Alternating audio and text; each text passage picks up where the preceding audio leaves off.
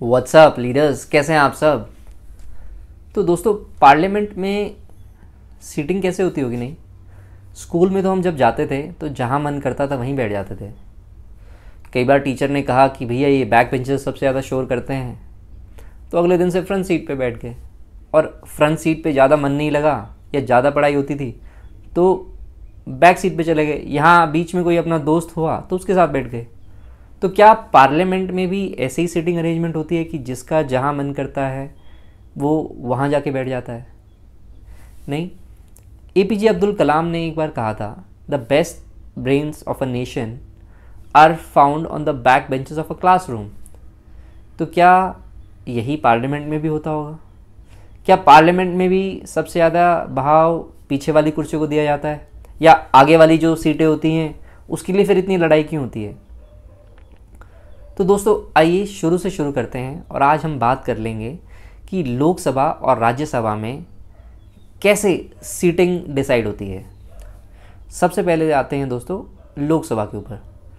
दोस्तों, हमारी लोकसभा में ऊपर सबसे ऊपर होता है स्पीकर का पोडियम, उसके नीचे होती है वेल, और उसके नीचे दोस्तों 6 ब्लॉक्स हैं और हर ब्लॉक में 11 रोज़ हैं। और राइट में बैठते हैं जिन्हें कहते हैं हमारी रूलिंग पार्टी, जिसमें प्राइम मिनिस्टर, उनके मिनिस्ट्रियल कलीग्स और उनके मेंबर ऑफ पार्लियामेंट्स, वो राइट से उनको सीटिंग दी जाती है। और जो लीडर ऑफ अपोजिशन पार्टीज़ होती हैं उन्हें लेफ़्ट से सीटिंग दी जाती है। तो जो राइट में सीटें होती हैं उनको कहते हैं ट्रेजरी बेंचेस, जिसमें ruling party, prime minister, ministers होते हैं, वो सब बैठते हैं। और दोस्तों, जो फर्स्ट ब्लॉक है और जो 6th ब्लॉक है, मतलब राइट से लेफ़्ट तक अगर जाएंगे तो 6 ब्लॉक हैं। जो फर्स्ट ब्लॉक है और 6th ब्लॉक है उनमें 97 और 97 सीट्स हैं, और बीच के जो 4 ब्लॉक हैं उनमें 87 सीट्स हैं। तो जो हमारी पूरी लोकसभा है, वैसे तो उसके मेंबर्स जो हैं 543 हैं, क्योंकि 543 भारत की कॉन्स्टिट्यूएंसीज़ हैं लोकसभा की, और वो हर कॉन्स्टिट्यूएंसी एक मेंबर के लिए है। तो 543 हमारी सीट्स हैं, पर जो लोकसभा की कैपेसिटी है वो 550 की है। और इसमें से फ्रंट सीट्स कितनी हैं जिसके लिए सबसे ज़्यादा लड़ाई होती है? दोस्तों, 22 फ्रंट सीट्स हैं। अब ये फैक्ट है कि ये 22 फ्रंट सीट्स कैसे डिसाइड होती है कि कौन सी पार्टी को कितनी फ्रंट सीट मिलेंगी, ताकि जो जितना फ्रंट सीट पे बैठेगा वो इतना इफ़ेक्टिवली अपने निर्णय, अपने डिसीजंस, अपनी डिबेट्स में और अपनी प्रेजेंस ऑन स्क्रीन बढ़ा सकता है। दोस्तों, सीट्स इस पे डिसाइड होती हैं जो कहती हैं rules of procedure and conduct of business which may be decided by the speaker of the house, and the speaker is directed by sub rule 122A which says that the seats may be allotted according to the strength of the party, direct proportional to the seats and the availability of the seats available in the house। अच्छा दोस्तों, अब ये seat कैसे determine होती है, इसका एक छोटा सा फॉर्मूला है। फॉर्मूला क्या है? वो ये कहता है total number of seats the party has into the seats available in the row divided by the total number of the seats of the house. मतलब यदि ये डिटरमाइन करना है कि कौन सी पार्टी को कितनी सीट्स और कौन कौन सी सीट मिलेगी लोकसभा में बैठने के लिए, तो सबसे पहले ये डिटरमाइन करेंगे कि उस पार्टी के कितने लोकसभा मेंबर ऑफ पार्लियामेंट्स हैं, और फिर उस रो में कितनी सीटें हैं। इन दोनों को मल्टीप्लाई करके इस पूरे को डिवाइड कर देना है total number of seat of the Lok Sabha.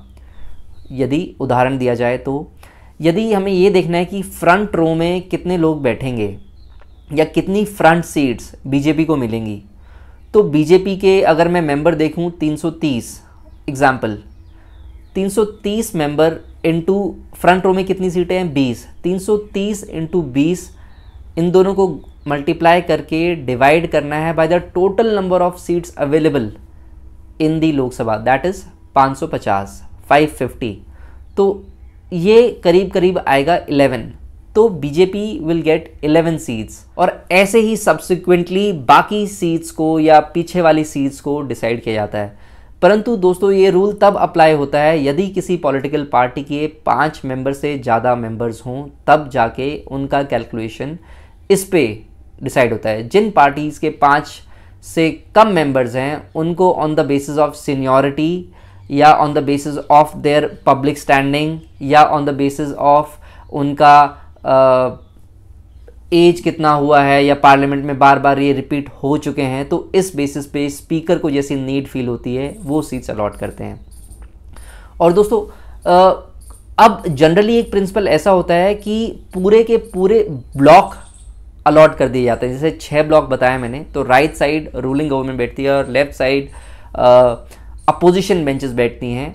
तो on the basis of the numbers पूरे के पूरे ब्लॉक अलॉट कर देते हैं। जैसे अगर कांग्रेस की 42 हैं तो उनको एक ब्लॉक अलॉट कर दिया, और बीजेपी के इतने अगर हैं 330 मेंबर हैं तो राइट से स्टार्ट करके उनका ब्लॉक अगर अलॉट करा तो उनको कम से कम 6 में से 4 ब्लॉक अलॉट किए जाते हैं। राज्यसभा में सीटिंग कैसे डिसाइड होती है, मतलब यदि कोई भारत की पार्लियामेंट का राज्यसभा मेंबर है तो वो कहाँ बैठे। जैसे आपको पता है कि राज्यसभा में सीटें केवल 250 सीटें हैं, और जो हमारी राज्यसभा है ये भी एक बड़ी ब्यूटीफुली हॉर्स शू शेप्ड घोड़े के पैर की तरह ये डेवलप्ड है, और इसमें भी 6 ब्लॉक्स हैं, और बीच में बैठते हैं स्पीकर, या लोकसभा में स्पीकर बैठते थे तो राज्यसभा में बैठते हैं चेयरमैन ऑफ द राज्यसभा, और उनके नीचे होती है वेल, जहाँ पे दोस्तों वेल का मतलब आप वो मत समझना कि well how do you do या फिर वेल फाइन थैंक यू, वो वाली वेल नहीं, और ना ही धोला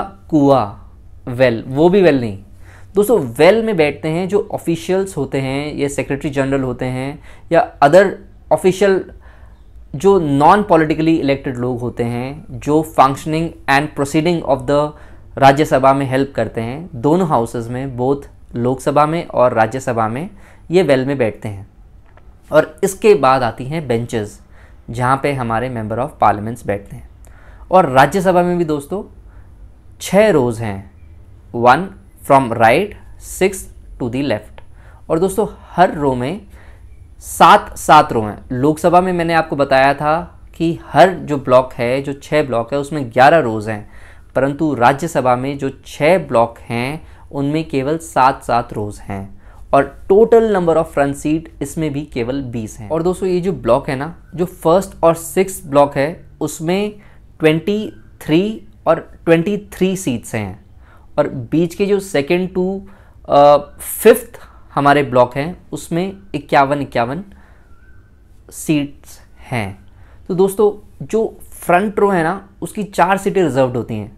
सबसे पहले राइट साइड जहाँ पे रूलिंग पार्टी बैठती है, वहाँ पे हमारे आ गए लीडर ऑफ द हाउस जो राज्यसभा के लीडर होंगे, उनके जस्ट नेक्स्ट में होंगे प्राइम मिनिस्टर ऑफ इंडिया के लिए सीट रिजर्व होती है। और फिर यदि लेफ्ट से स्टार्ट करें तो एक होता है चेयरमैन ऑफ द राज्यसभा जो ऊपर बैठते हैं, और डेप्यूटी चेयरमैन जो होते हैं उनके लिए सीट रिजर्व होती है राज्यसभा में। और उसके बाद आती है leader of opposition in Rajya Sabha of the opposition party. तो ये 4 सीट जो होती हैं दोस्तों ये रिजर्व होती हैं फ्रंट रोज में। और उसके बाद जो कैलकुलेशन होती है राज्यसभा की सीटिंग की, ये ऐसे अलॉट करते हैं कि जितने भी टोटल नंबर ऑफ पार्लियामेंटेरियंस एक पार्टी के हैं उसके into multiplication by the total number of seats in the front row divided by the total capacity. Suppose यदि राज्यसभा में कांग्रेस के 40 मेंबर्स हैं और फ्रंट रो में सीट कितनी हैं 20 हैं, तो 40 × 20, और राज्यसभा में टोटल नंबर ऑफ सीट्स हैं 250 डिवाइडेड बाय 250, तो जो आंसर आएगा वो उस पार्टी को उतनी नंबर ऑफ फ्रंट रो में सीट्स मिलती हैं। ये एक फॉर्मूला है जिससे लोकसभा और राज्यसभा में सीट कैलकुलेट करने का तरीका है। हाँ दोस्तों, और एक सबसे अहम बात ये बताना भूल गया कि जो 6 ब्लॉक होते हैं उनके राइट साइड में राज्यसभा में एक स्पेशल गैलरी बनाई हुई है जो कि राइट तरफ है, और जो लेफ्ट साइड है एक स्पेशल बॉक्स बनाया हुआ है। स्पेशल बॉक्स दोस्तों जैसे कोई फॉरेन डिग्निटरीज या विजिटिंग हाई कमिश्नर्स, गवर्नर्स या जो गवर्नमेंट के गेस्ट होते हैं जो पार्लियामेंट प्रोसीडिंग्स देखना चाहते हैं, उन लोगों के लिए लेफ्ट में एक स्पेशल बॉक्स बना हुआ है ताकि वो वहाँ बैठ के हमारी डेमोक्रेसी को विटनेस कर सकते हैं कि फंक्शनिंग कैसे होती है। और जो राइट साइड है एक स्पेशल गैलरी बनी हुई है। तो पूरे राज्यसभा का स्ट्रक्चर ऐसे है, ऊपर द डेप्यूटी चेयरमैन, नीचे वेल, बीच में 6 ब्लॉक के राइट साइड पे एक स्पेशल गैलरी बनी हुई है और लेफ्ट साइड पे बनी हुई है एक special box to accommodate the guest of the Rajya Sabha. अच्छा दोस्तों, इसमें एक और बात है कि जो ब्लॉक हैं, 3 ब्लॉक हैं, उनकी फ्रंट रो की एक एक सीट उस मंत्री के लिए रिजर्व्ड है जो राज्यसभा मेंबर है और जो मिनिस्टर है। और क्योंकि ज़रूरी तो नहीं कि हर मिनिस्टर जो होगा वो लोकसभा से हो, ऐसा भी तो हो सकता है कि राज्यसभा के मिनिस्टर्स हो, नहीं। तो ऐसे में जो मंत्री होगा राज्यसभा का, उसके लिए जो बीच के 3 ब्लॉक है उनकी एक एक सीट रिजर्व होगी। और जो मिनिस्टर लोकसभा के हैं और राज्यसभा में किसी सवाल का यदि जवाब देने आए हैं तो फिर जो वेकेंट सीट्स हैं वो उनको ऑक्यूपाई करेंगे और अपना जवाब देंगे। अच्छा दोस्तों, एक कहावत सुनी थी ना कि उम्र लग जाती है नाम बनाने में, या कुछ लोगों की जो पहचान है उनकी जगह से बन जाती है। तो ऐसा ही कुछ सीट अलॉटमेंट्स में भी होता है कि यदि कोई मेंबर रिपीट होके आता है तो प्रायोरिटी दी जाती है कि उनको वही सीट अलॉट करी जाए। हालांकि ये मैंडेटरी नहीं है, परंतु इस बात को कंसिडर करा जाता है और उन लोगों को वही सीट दोबारा देने का प्रयास किया जाता है। और दोस्तों, आप ये भी सोच रहे होंगे ना, क्योंकि राज्यसभा की टर्म्स तो सबकी एक साथ नहीं कोलाइड करती और एक साथ नहीं समाप्त होती या शुरू होती। कोई कभी निर्वाचित होकर आ रहा है, कोई कभी चुनित होकर आ रहा है, तो ज़रूरी तो नहीं कि सबकी टर्म एक साथ हो। तो ऐसे में सीटिंग अरेंजमेंट क्या होगी दोस्तों? राज्यसभा के मेंबर्स की जो डेट्स हैं रिटायरमेंट की या उनके टेन्योर ख़त्म होने की, वो बीच बीच में अपने टाइम के दौरान आपस में बीच में ख़त्म होती रहती है और ज़रूरी नहीं है कि सबकी एक साथ फिनिश हो। तो इसीलिए उनकी seat allotments after each session has concluded. ज़रूरी नहीं है दोस्तों कि अगर नए मेंबर्स आए हैं तो सेशन के बीच में आए हैं तो उनको सीट अलॉट करेंगे, नहीं। They will wait for the session to finish and then, या कोई रिटायर हुआ है तो उनकी seat after the session has finished until it is very necessary or in emergency cases same session में सीट अलॉटमेंट रीएडजस्टमेंट होती है। नहीं तो after the session has finished they start allotting the seats in the Rajya Sabha.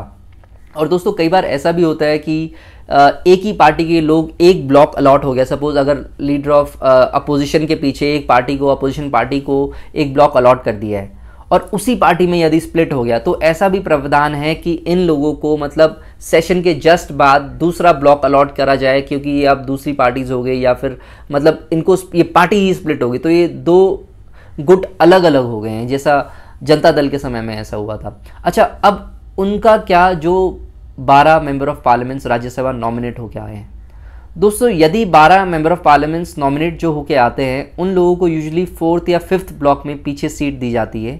और यदि उनका seniority level बहुत ज़्यादा है तो स्लाइटली आगे उनको अकोमोडेट किया जाता है। और यदि ये किसी पॉलिटिकल पार्टी को बिलोंग नहीं करते तो इनको 4th या 5th ब्लॉक में देते हैं। और यदि ये किसी पॉलिटिकल पार्टी से एफिलेटेड हैं, ये नॉमिनेटेड मेंबर्स जिन्हें प्रेसिडेंट ऑफ इंडिया नॉमिनेट करता है, तो फिर इन्हें इनकी पार्टी वाले ब्लॉक्स में सीट दी जाती है। दोस्तों, ये था मेरा एक हम्बल सा प्रयास आपको ये बताने के लिए कि कैसे सीटिंग अरेंजमेंट होती है लोकसभा और राज्यसभा में। आशा करता हूँ आपको पसंद आई होगी। बहुत बहुत धन्यवाद आप सभी का।